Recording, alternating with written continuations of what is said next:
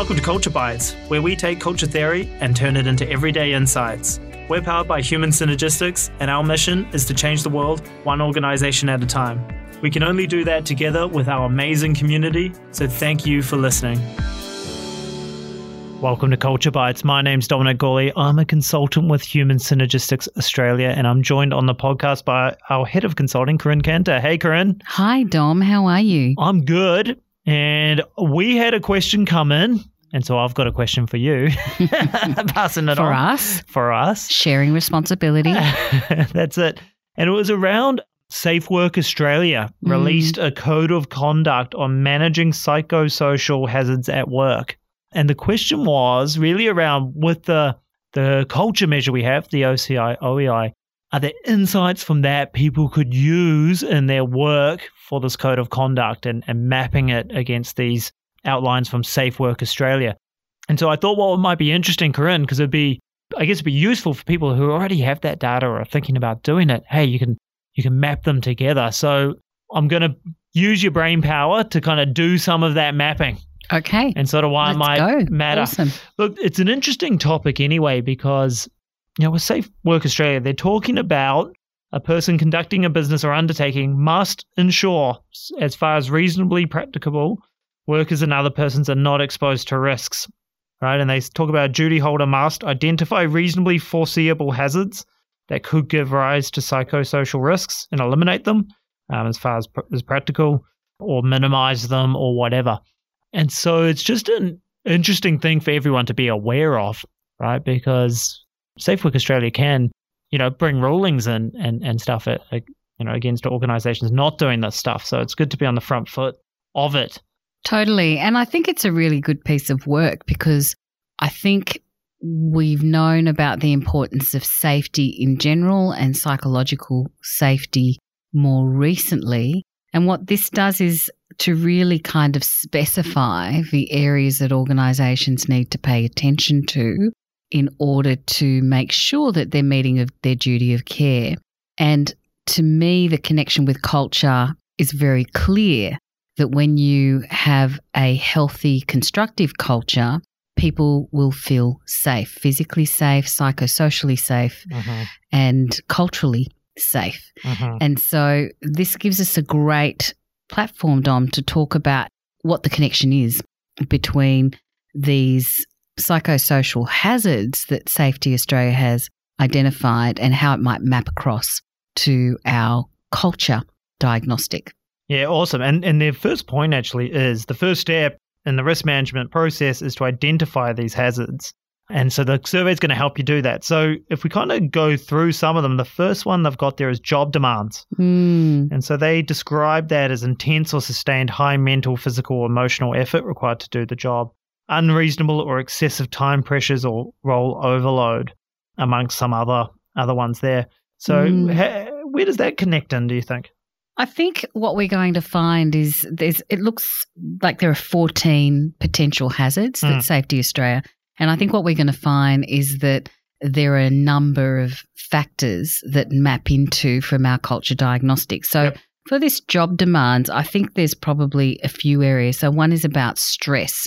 So one of the factors that we measure through the organisational effectiveness inventory, part of the How Culture Works model that Rob Cook developed, is we look at the levels of stress. Now, stress in this context isn't about general worries in life.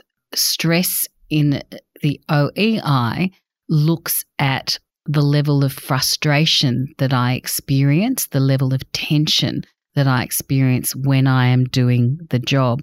So one of the descriptors of job demands is intense or sustained high mental, physical, or emotional effort required to do the job.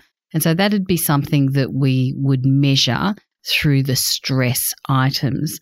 The other one I think that would be relevant is goal difficulty. So there's a whole set of factors we measure relating to goal setting practices. And when we're looking at goal setting practices, one of the things that we're looking at is whether they're too hard, just right, or it makes me feel a bit like Goldilocks goal setting practices, but too hard as in they're too difficult, unachievable and unrealistic. And that speaks to some of those points in there where the goal is overambitious and cannot be achieved within the resources that people have been given. Yep. So I think that's the second one. So stress, goal difficulty would measure that. And I think the other one might be to a degree the job design in terms of how the job has been designed in terms of the conditions of work and the nature of the work that needs to be done and how that needs to be done. They were my first top of mind thoughts. Dom, what did you think? The other I'd probably add in the mix is empowerment. Just because under there's questions around, do I have the resources and time to actually do the job? So adequate resources. Often when people see empowerment, they think of the authority, which is part of it.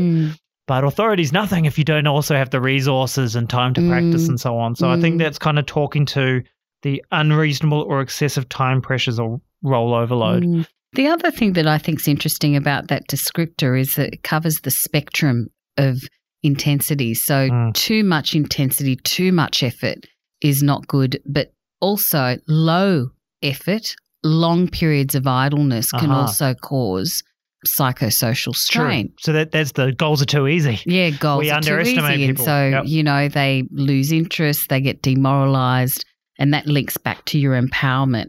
So I think that was, there's probably 4 things from the survey that we covered there. Yep. And the next one was low job control. So they define this as workers have little control over aspects of the work, including how or when the job is done. They have limited ability to adapt the way they work to changing or new situations, have limited ability to adopt efficiencies in their work because it's tightly scripted or machine computer-paced work. The job doesn't allow them to apply their skills and judgment, levels of autonomy not matched to workers' abilities. So I think there's 3 areas there. One you referred to before, which is a level of empowerment. Now, in our measure of culture, as you said, empowerment doesn't refer to autonomy. Autonomy is a separate thing that we measure. But the way that we define empowerment in the culture, how culture works model, is really where the people have the opportunity to practice and to apply their skills and experience. So have limited ability to adapt the way they work to a changing environment. So in a high empowerment environmental culture, if I ask you to do something new, I'm going to give you time to learn how to adapt, to practice, and to learn the skill. Gotcha. So I think empowerment's there. The other one I think that's very clearly measured in the culture is autonomy. Yep. So the degree to which I feel like I am 100% responsible for deciding how the job gets done. And it may be that I'm not responsible for what gets done, but I'm responsible for how things get done. Better still if I'm responsible, or at least I can co-set goals. So I think that'd be another area, autonomy, the degree to which I feel I can make decisions about how I spend my time in getting the job done. The third thing is another one that sits in terms of the way that power's distributed in an organisation is involvement.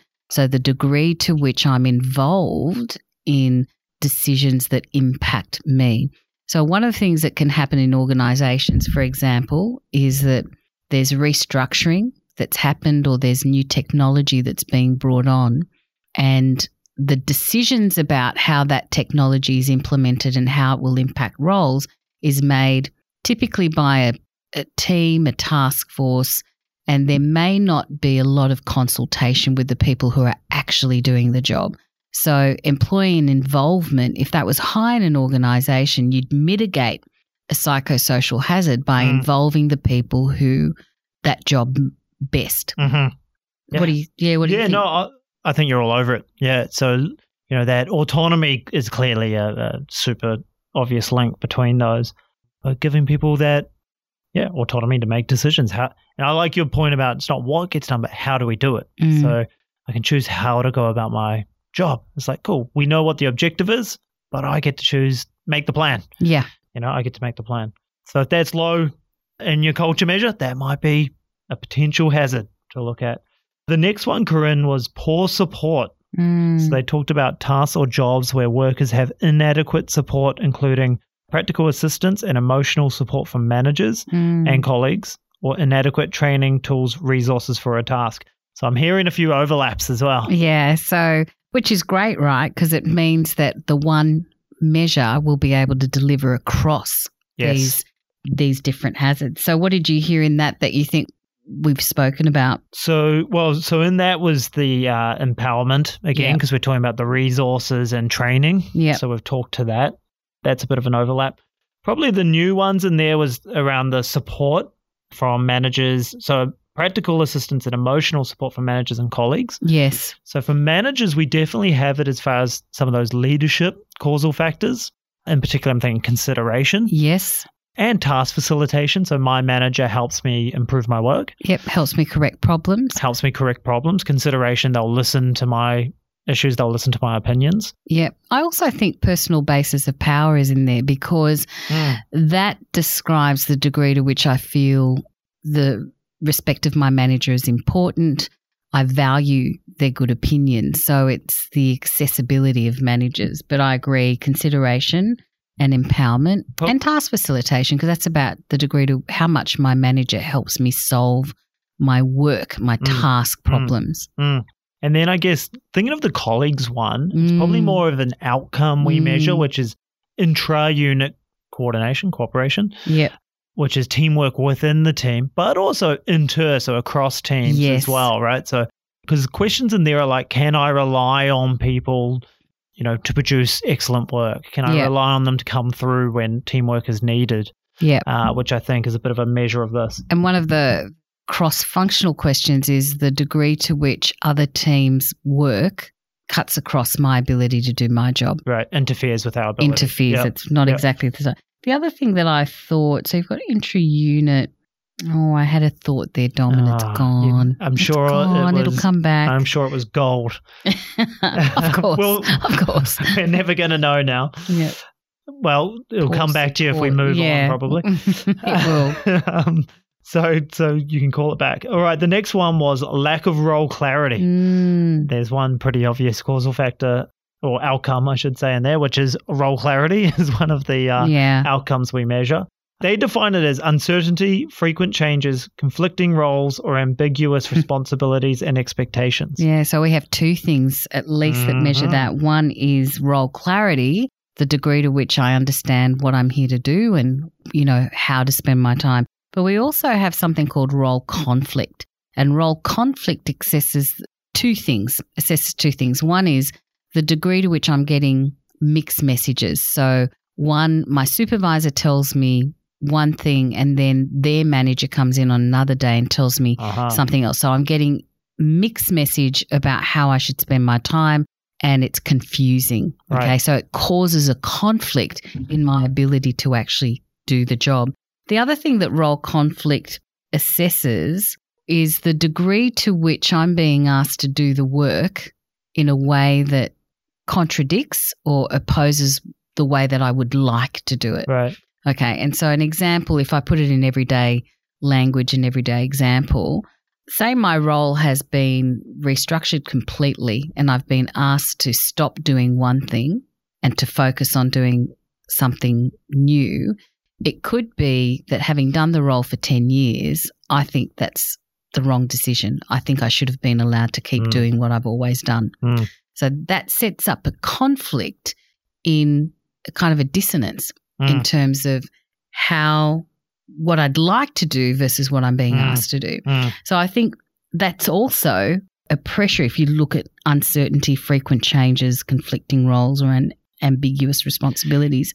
The other one there is goal clarity, I think, Dom. Yeah, it's a bit of because those are outcomes, I guess. So they're outcomes. So what's the causal factor going into it? I would think goal clarity. So are we clear on what we're trying to achieve? And maybe participative goal setting. I kind of think those go together a bit. I think so, yep. And the other is mission and philosophy. So articulation of mission, how clear am I on the strategy? How clear are we on the mission and what we're trying to achieve? Gives us, because I'm seeing ambiguous responsibilities, right? So it removes some of that. And so it's probably, from a cultural point of view, it's a bit of a passive culture in general. It's kind of an ambiguous culture. Although frequent changes could be read. I was going to say, yes, it could be that in a aggressive defensive culture, the way ambiguity gets created and uncertainty is constant change, snap decisions, reactions rather than responses. Or as you say, those conflicting requests. So requests. Put the boxes on the trolley but also on the shelf. And it's like, how do I do this? And in green, ambiguity gets created and uncertainty by the lack of specificity, the lack of clarity on where it is that you're wanting me to focus my effort. Yeah, totally. Next one was poor organizational change management. Interesting one. Yeah, and so they define this as insufficient consultation, consideration of new hazards or performance impacts when planning for and implementing change, insufficient support information or training during change, and not communicating key information to workers during periods of change. Interesting one. Yeah. What did you think about that one? Well, because they talk about communication, so not communicating key information. So I'm instantly going to the communication causal factors. Yep. Both downwards and up. Yeah. Because I think it's two-way. And some of the questions in like downward communication, is it timely? Is it sketchy? Or is it complete? Is it through the grapevine or is it formal? These kinds of things. So, hey, it's a bit sketchy and it's delayed and, it's through the grapevine. That doesn't feel particularly safe. Also, communication for learning. So what are we talking about? So just rather than just telling them the decision, involve them in the conversation. Yeah. And the other one, speaking of involvement, is probably involvement. Yeah. So, there's questions in there. It's the consultation. Yeah, because there's questions in there. Am I involved in improving the organization? Yeah. So that I think links as well. The other thing I was thinking is maybe training and development, because part of training and development is orientation, onboarding, equity and access. So probably less directly than some of the ones that you talked about, but that probably would pick up, that would still give interesting information as a reflection on that. Yeah, well, they talk about training during change. So, that's probably under there. Okay, next one, inadequate reward and recognition. So jobs with low positive feedback or imbalances between effort and recognition. High level of unconstructive negative feedback from managers or customers. Oh, I love the word there. And low skill development opportunity or underused skills. Interesting. So I think one of the things is in terms of low positive feedback would be rewards and recognition. So less about the rewards, but more around, we've got questions that say, your supervisor notices good work and you're likely to get praise for it. So I think that would measure positive feedback. The other thing that I think would be interesting here is actually job design. So one of the factors in job design that we look at is something called feedback. And it confuses people because you think about feedback and you think of someone giving you feedback, telling you, sharing their observations. Saying, I was trying to struggle for a different word than feedback. But what feedback is when it relates to a job design is the degree to which I get a sense of how effective I am just by doing my job. Okay. And so an example would be if I'm a person in a contact center and I've got a client on the phone and I've given them an answer that doesn't help them, they're going to tell me that it doesn't help. So the feedback from doing my job is immediate. Right. I know that I haven't been able to deliver that. In some organizations, they've got technology where positive feedback from a client after a phone call gets shot straight back to the person who's handled that call. So when we talk about feedback, we talk about the degree to which I can self-assess how effective I am. Now, when you've got a job that's got good levels of feedback, it means that I invest the effort and I can see the result. And so in this psychosocial, it's when it says when there is an imbalance, low positive feedback or an imbalance between effort and recognition. So sometimes we work with people who work in, say, governance or audit. They're putting reports together. They're putting lots of effort into that report, but they won't hear what happened to that report and the outcomes of it. It could be weeks. It could be months. So that's a job with low levels of feedback. Hopefully that makes sense. Yeah, it makes sense. I always use silly examples for this one, but I used to work as a landscaper back in my university days. High feedback. Yeah. Right? I love that job because it was super high feedback. At the start of the day, it looks one way, and then, some sweat and tears later, the garden looks different. Hopefully it looks amazing. Or even if it looked poor, that's also feedback, right? That my effort didn't make a difference, like it wasn't well used.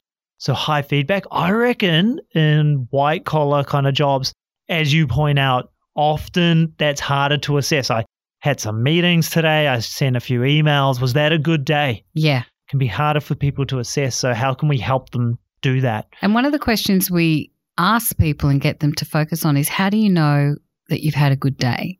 What does that look like?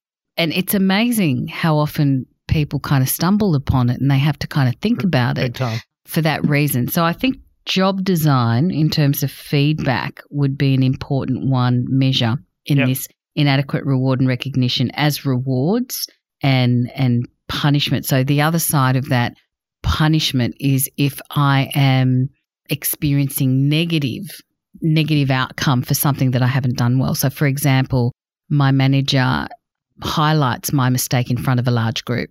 And so I feel embarrassed. Public embarrassment or humiliation. I end up missing out on some of the cool projects because of one mistake that I made a year ago. Right. Or my manager kind of gives me the cold shoulder and doesn't spend any time with me because I've made a mistake. You're shunned. You're shunned or put out to Coventry. So that's another one, I think, in terms of inadequate reward and recognition. Any other thoughts there, Dom? Look, the only other one that crossed my mind, I'm not sure if this maps or not, but under mission and philosophy is, we celebrate outstanding work. Yes, yeah. I guess the intent of that causal factor, though, is probably more, celebrate outstanding work aligned to the mission and philosophy of the organization. So it reinforces the mission and philosophy. But it's still, celebrating outstanding work. So, I think I'd put it in there for sure. Cool. Next one, poor organizational justice. So inconsistent, unfair, discriminatory. Thank you. Or inequitable management decisions and application of policies, including poor procedural justice. And that cuts across a number of the factors that we use. So one of the things that we look at, the groups of factors that we look at when we're looking at why a culture is the way it is called systems. And systems are the people management systems. So recruitment, selection and placement, training and development, performance appraisals. And in all of these systems, there tends to be questions on fairness and objectivity versus subjectivity. So in what would measure poor organisational justice would be respect for members. So that's the question is really around the degree to which people feel respected. It's pretty simple and treated fairly with dignity and respect. The other one is around fairness of appraisals, asks whether people feel that their performance is being judged on objective measures rather than subjective measures. What are the other ones that you can think of, Dom? So the other one was selection and placement. So does the right person get the job or is it based on favoritism or something else? Yeah. And that's back to that just fairness thing, right? Like, is it based on merit or was it based on, who knows, there's some secret club handshake or something, which doesn't feel fair. No. Right? Or it's not and the fair. other one, I think, training and development also, the questions in the culture inventory also ask about access to training and development opportunities. So I think that would be included in there as well. Interesting. The next one, this is a bit of a curveball. I'll hear your take on it. It's traumatic events or material. So experiencing fair or extreme risks to health or safety of themselves or others, exposure to natural disasters or seriously injured and deceased persons, hearing or seeing traumatic events, supporting victims of, abuse and neglect and stuff like that. That one I'm not so sure about. What do you reckon? Look, I think it's a standalone item. I think the diagnostics would probably, what we would probably do is add specific questions. Yeah, you could do that. We can tailor, we can add specific questions to assess that. But the other things that probably could factor into that are around stress. Yep. I would put in there, and also to a degree the leadership measures around things like, experiencing fear, reading, hearing, seeing, count. So it's the level of support. But I think stress would be the one that would be closest to that description. And then I think if people are interested in measuring traumatic events and material for their organisation, would probably add something. Yeah, you could add supplementary questions. This is probably quite, a lot of companies, this isn't really a factor, but there'd be some particular occupations where they deal with, challenging situations or something. If you're in the ambulance or something, this would be up there. Right? Well, you've got ambulance, like all the first responders, hospital, health, right, bank employees, Could be, I remember working for a bank and, there would be armed holdups. Yeah, that's traumatic. Yeah. Cool. All right, next one, which is interesting, is remote or isolated work. Interesting. So with long, they define it as working in locations with long travel times or where access to help and resources or communications is difficult or limited. We've kind of all put ourselves in that category now, Corinne, with remote work. What do you reckon? Yeah, we have actually. And I guess it might be covering things also sort of FIFO, but FIFO tends to be quite well set up. So it might be people maybe who need to be on the road, servicing instruments and so on. I think that's an interesting one. There's probably a couple of things. I was thinking, in a way, some of that working in locations with long travel times where access to help resources, communication is difficult. I could see that fitting to a degree under job design, because job design is how the role has been designed, right, in terms of the work factors and the conditions. And thinking under there is interdependency. So am I a one-person show, or, do I have a buddy or something? Yeah. Or work with others. That's a factor in how we design the job. Yeah. And the other one probably in there would be empowerment or autonomy, actually, in this instance. I think you probably make a case for empowerment as well. But I was thinking autonomy because if you have you need high levels of autonomy, the more remote you are from the centre. And that's the communications thing as well. Yeah. And you need to be able to make the call to get what you need. Yep. In terms of resources. So I would say autonomy would be in there as well. I wonder what might be interesting as well for an organisation if you had a mix of employees, like some are on the road, some are not, is you could do a subgroup and split them out. And that might be interesting to see, people who are remote or travel long distances or whatever. Well, often clients will have a subgroup of what they call field staff. Right. So these are the people who are on the road and they don't have actually any office to go into. Yes. They stay in hotels on the road or they, come back home. And so that's a kind of a whole area of leading and managing on its own. Hey, before we move on, FIFO? I've been saying FIFO. Have I been saying it wrong this whole time? I don't know. FIFO, FIFO, tomato. Maybe it is. Potato. It's the big question. Did you know what I meant? I That's got right. that. Culture Bites, tackling the tough challenges. The big questions. All right. Poor physical environment, exposure to unpleasant or hazardous working environments.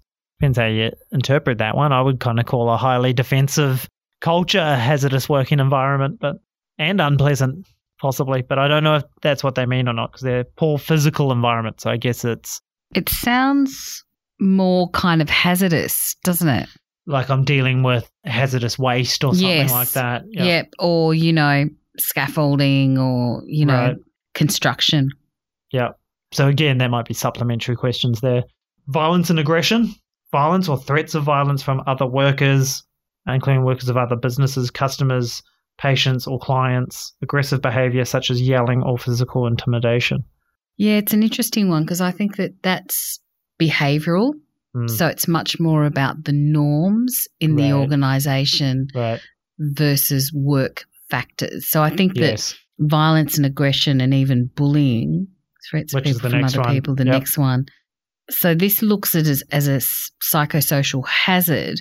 So the question for us is that violence and aggression, it's not that people don't know it's wrong or the bullying's, it's not always that they don't. It's really whether you've got a culture that allows it. Allows it and creates the opportunity for it to happen. Which is interesting for me, Corinne, because people often think of red with bullying, which is probably true. Power is and oppositional and even competitive, all of them actually could lead to some of that behavior.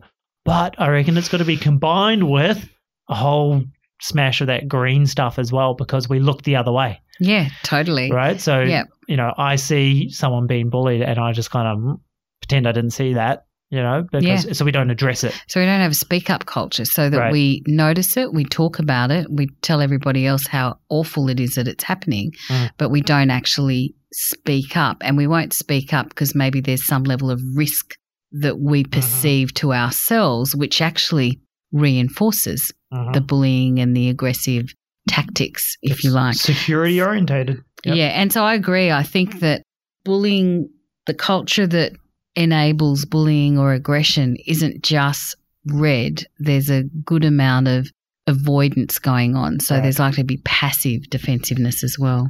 Yep. So we kind of touched on bullying there. The next one was harassment, including sexual harassment. So harassment due to personal characteristics such as age, disability, race, nationality, religion, political affiliation, so on and so forth. Sexual harassment, any unwelcome sexual advance. Harmful behavior that does not amount to bullying, such as single instances, but creates a risk to health or safety. Wow. The obvious one that... It's interesting. How they define it? Yeah, I'm sitting with that harmful behavior that doesn't amount to bullying. Well, because bullying, I think the definition is usually a repeated... Yes. To be bullying, it's because you could just be a pain in the butt, but that's not bullying. It's when it's repetitive over time, I think is what they define it as. So one interaction doesn't make a season, or I don't know what the saying is. But here, I mean, the one that jumps, the obvious one would be respect for members, which is particularly that first box I kind of talked about. So are people treated fairly regardless of sex, age, and all those different sort of demographics that they mention? Is a question in there, which probably also covers sexual harassment as well. Yeah. In there. Harmful behavior that does not amount to bullying. Probably harder to capture because it's a one-off event. In their definition, it's a one-off event. So, yeah, I think that generally the same idea applies in terms of the kind of norms that are creating a culture where harm can happen, whether it's a one-off or, repetitive. And it does involve respect for members, consideration, involvement. These are all factors in the OCI, OEI that really highlight the degree of voice that employees have. Okay, the level of influence that they have in the organisation. So I think it kind of picks up in that. And similar, I think the norms in terms of aggressive, defensive and passive defensive pick up in there as well. So I think that with these aspects, we'd be looking at the OCI, yes, particularly as a lens to be able to look at the norms that are allowing violence and aggression, could be causing violence, bullying, harmful behaviours. One of the things that I was thinking about as we were talking, and so you might have seen my eyes off into the distance, I was actually thinking the lack of not embracing diversity, for example. So, for example, a lack of inclusiveness. So I wondered where that would sit here, right? It's not explicit, but it's probably picked up in several ways. But I would probably add that to some of the descriptors here, even though it's not ours. So it's not harassment per se, but yes, it's exclusion. It's the gradients of it, okay? Yeah, harassment's right at the high end, intense end. What about at the lower end where someone's question doesn't get answered or repeatedly ignored, or I'm not included when there are team drinks, that kind of thing. Yes. So it's an interesting one. Yes, I mean because the descriptions in here tend to be like under violence and aggression, like yelling and physical intimidation. Sometimes like that stuff can be more subtle. Yeah, and it might be. And I guess maybe this instrument is to try and capture some of the clearer lines, delineation. Yep. Last one, conflict or poor workplace relationships and interactions. So poor workplace relationships or interpersonal conflict between colleagues or from other businesses, clients, or customers, frequent disagreements, disparaging or rude comments, inappropriately excluding a worker from work-related activities. So that's maybe what you were talking about just before. Yeah.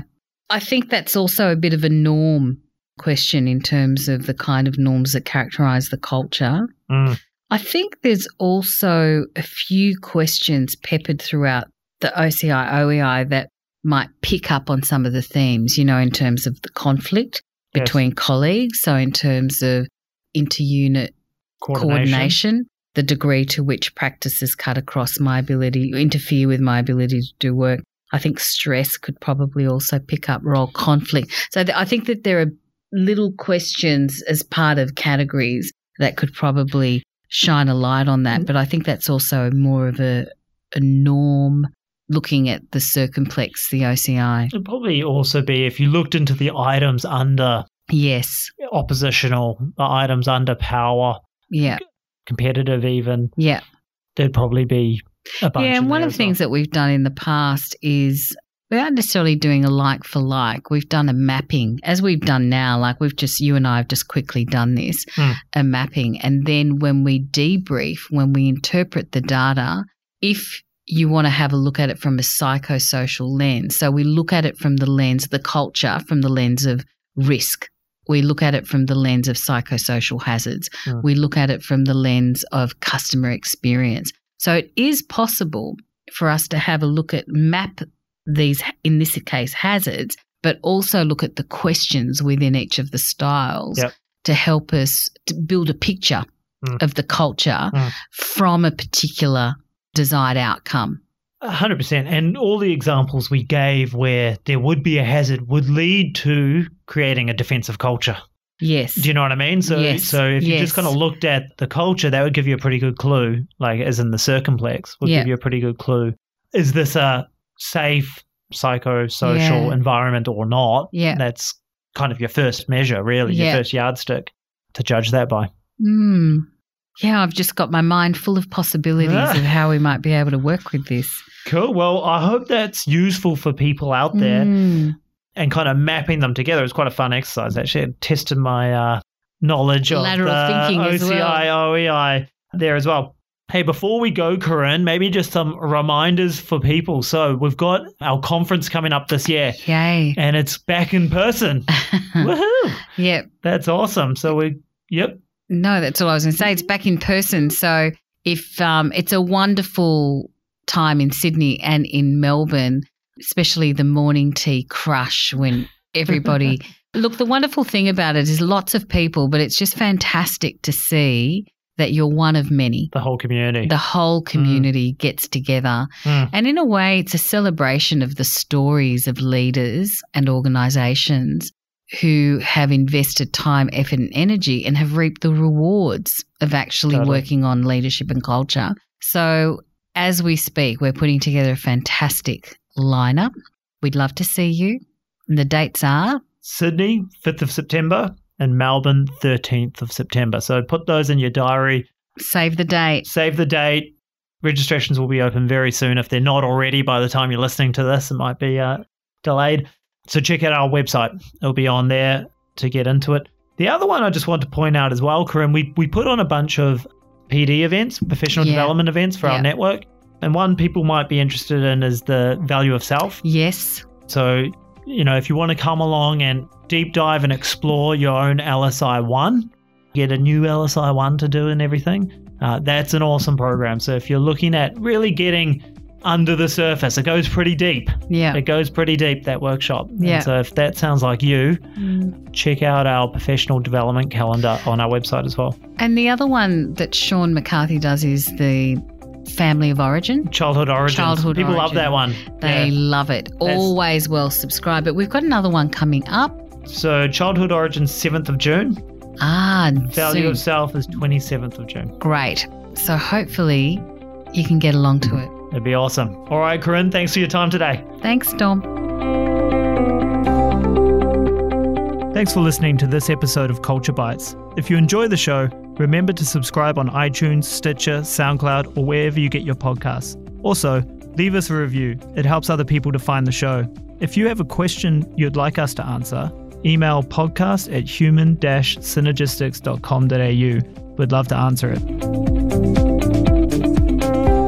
This podcast is copyright by Human Synergistics Australia, all rights reserved. To learn more about what we do, visit human-synergistics.com.au. In today's episode of Culture Bites, we talked about the How Culture Works model. The How Culture Works model is from the Organizational Culture Inventory and Organizational Effectiveness Inventory.